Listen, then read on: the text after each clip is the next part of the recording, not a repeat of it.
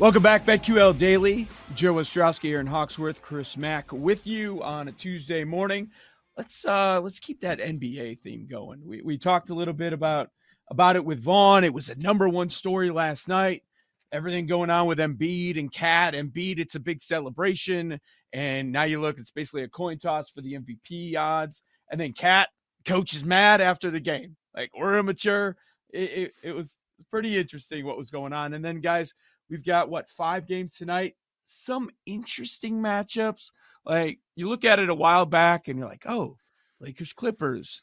That's going to be fun. And then you look at it today like, LeBron's not playing. Lakers are a 500 team. Point spread's 8.5. Like, it's not as enticing as it once was. Like Denver-Indy, another game. Like, okay, that's going to be good. And then these injuries popped up with Halliburton, makes his return.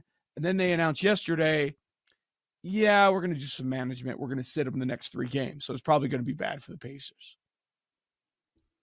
Yeah, I still like the Nuggets Pacers because the Halliburton thing aside, that would have been perfect. Like, that would have given us the perfect alignment for this one. I'm still curious to see, and I know Aaron brought this up earlier, but Jokic is still, he's still Jokic, and he still wants, I think deep down inside, as much as he doesn't lean into it or play into it, he still wants to prove that he's the dude, right? Like, and Embiid just went off last night. I think you brought that up earlier, Aaron, and I think it's a great point. I think we get a big Jokic game, who's been playing really well the last, half dozen games or so as well anyway. And probably his one down game in the last 2.5, 3 weeks was against Indy. So maybe he feels like he's got a little added something to prove against the Pacers. Mm-hmm. I agree. I think, he's sitting at home last night looking at this, or in the hotel, I should say, and thinking, you know what? It's my turn now. I'm going to show everyone what time it is. So I looked at his PRA, over 49.5. I like that look. A triple-double is plus 165 at BetMGM. I love that as well because he was just 1 assist shy of a triple-double when they just played in the last week. So I think he could get there, especially, I guess, if you're looking at, okay, if you play the same team twice, Jokic to me seems like the type of guy that can make some adjustments and have a better game the second time around. His stats not quite there. Like, obviously, he's playing a really good team in the Pacers, but I think the second time they play, he can get there. I circled Denver. I did too. It seems like everybody's on the side with a lot of the same angles. The earlier I looked, there were 3.5s. Now they're all 4.5. Denver as a road favorite. It's a little concerning because, as dominant as the Nuggets can be, they're just above 500 on the road, guys. They're 13-10 straight up on the road this year. So that's the one concerning thing. But everything else, like, okay, maybe it's a motivation spot for Jokic. Maybe going against one of the worst defenses too. There's that. Mm-hmm. And they're missing their best player. And the Pacers have lost 4 of 5. Like, even at 4.5, I'm okay laying that number in this spot. Everybody seems to be on the same page, I think, for good reason. Now, is it going to continue to climb throughout the day? Maybe. Maybe this closes past 5 because, it already moved up 1 point. I think I see a 5 out there. Maybe it's trending to 5.5. I could see it closing there, but I'm with you guys. As far as Jokic props or Nuggets positive props, that's where I'm going, but I like the Nuggets on the side. Yeah, I think we're together on that one. The other game, it's not going to be a pretty game. It's not. But Thunder Blazers and SGA props. I think he's at 31.5 right now. Last time out against Portland, he went for 31, but he only played 21 minutes because they blew him out. So big. The spread is 13.5 as well. I like the Thunder there. This one's at home. When they did blow them out by whatever it was, 60 a couple weeks ago, that one was in OKC as well. So I really like anything SGA and OKC tonight. I jumped on a double-digit dog last night. It worked out for me. I'm not going to screw around with that again 2 nights in a row. I will go with the double-digit favorite tonight, and I like the Thunder to cover against the Blazers. And again, they beat them by 60 last time, so I think I'll drop the 13.5 here. Man, I get it. How does Portland keep up? So you've got the Thunder, maybe one of the most balanced teams, right? They're 4th in offensive efficiency, 7th in defensive efficiency. And then the Blazers are 30th on the offensive end. And then they just had a couple of nice home wins. They beat the Pacers, they beat the Nets. Okay, fine. But on the road, they just get smoked. They just lost by 24 to the Lakers on the road. At Minnesota, they lost by 23. You mentioned the other Thunder spot. It's not just that game either. Dallas, they played them back-to-back. One game, they lost by 36. The other game, they lost by 29. They don't seem to have a chance. They seem to be non-competitive. If you're doing anything in that game, I agree. You've got to lay the monster point spread. I don't have a play in that one, but speaking of the Lakers, they're playing the Clippers tonight, so I was looking at this one.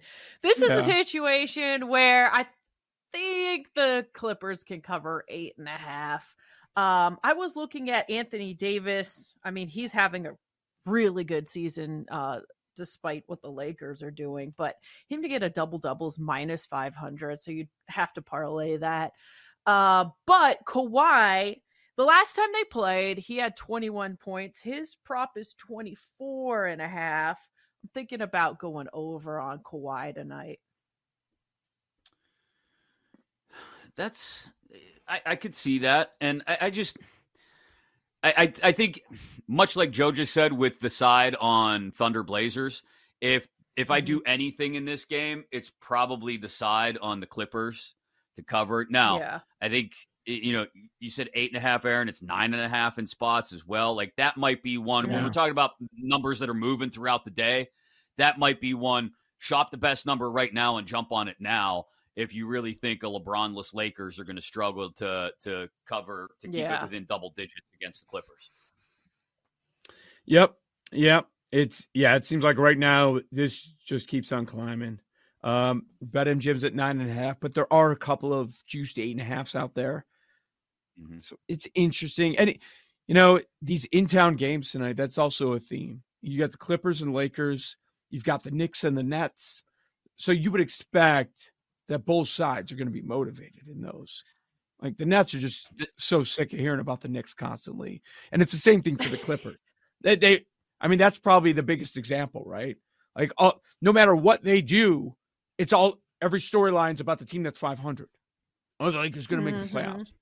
That's what it's all about, even though they've been dominating and doing something that most people, including me, didn't think they'd be able to do. The Clippers having one of the better records in the NBA. So that's an interesting theme for tonight too. The Jazz are quietly playing good ball, and they're a 6.5 point dog at New Orleans. They went on the stretch recently. They won 12 of 14. Now they've lost a couple, but they lost close games. Won a game in overtime. So I'm wondering, getting 6.5 on the road at New Orleans, is that a little bit too much for the way that they're playing right now?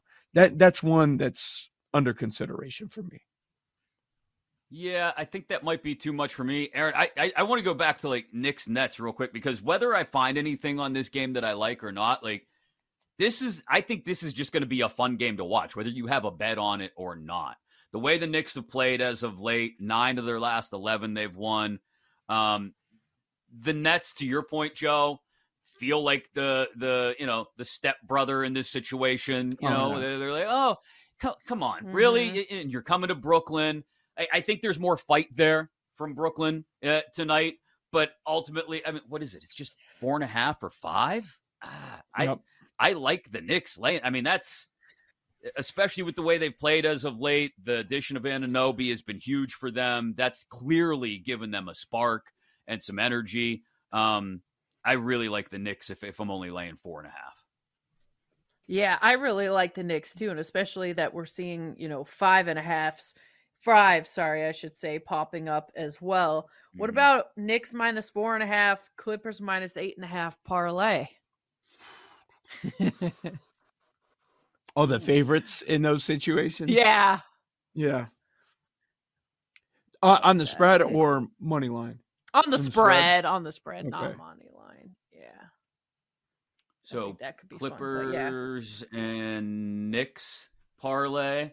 Yeah, I mean that'll get us like 265 at BetMGM. That's a nice number. I like that. Yeah, which dog can win? Which dog would mess that up? Well, you don't need to win, just cover. I don't. The Lakers.